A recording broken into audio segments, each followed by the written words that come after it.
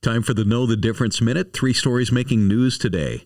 Call ahead if you have plans for flying United Airlines anytime soon. The airline is cutting back on its schedule after nearly 3,000 employees tested positive for COVID.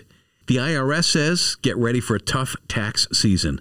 Between being underfunded and staffing shortages, customer service will be impacted and there will be backlogs with returns.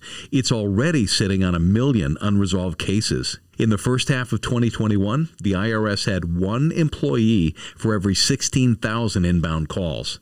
Finally, and we're not making this up, Tesla's full self-driving beta mode will allow drivers to choose between chill, average, or assertive profiles.